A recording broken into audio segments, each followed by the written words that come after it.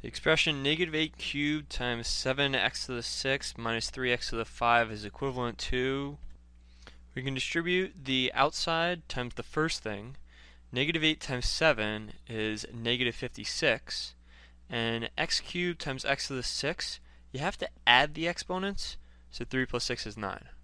Then you do the first thing times the second thing. Negative 8 times negative 3 is positive 24, and 3 plus 5 is 8, so x to the 8.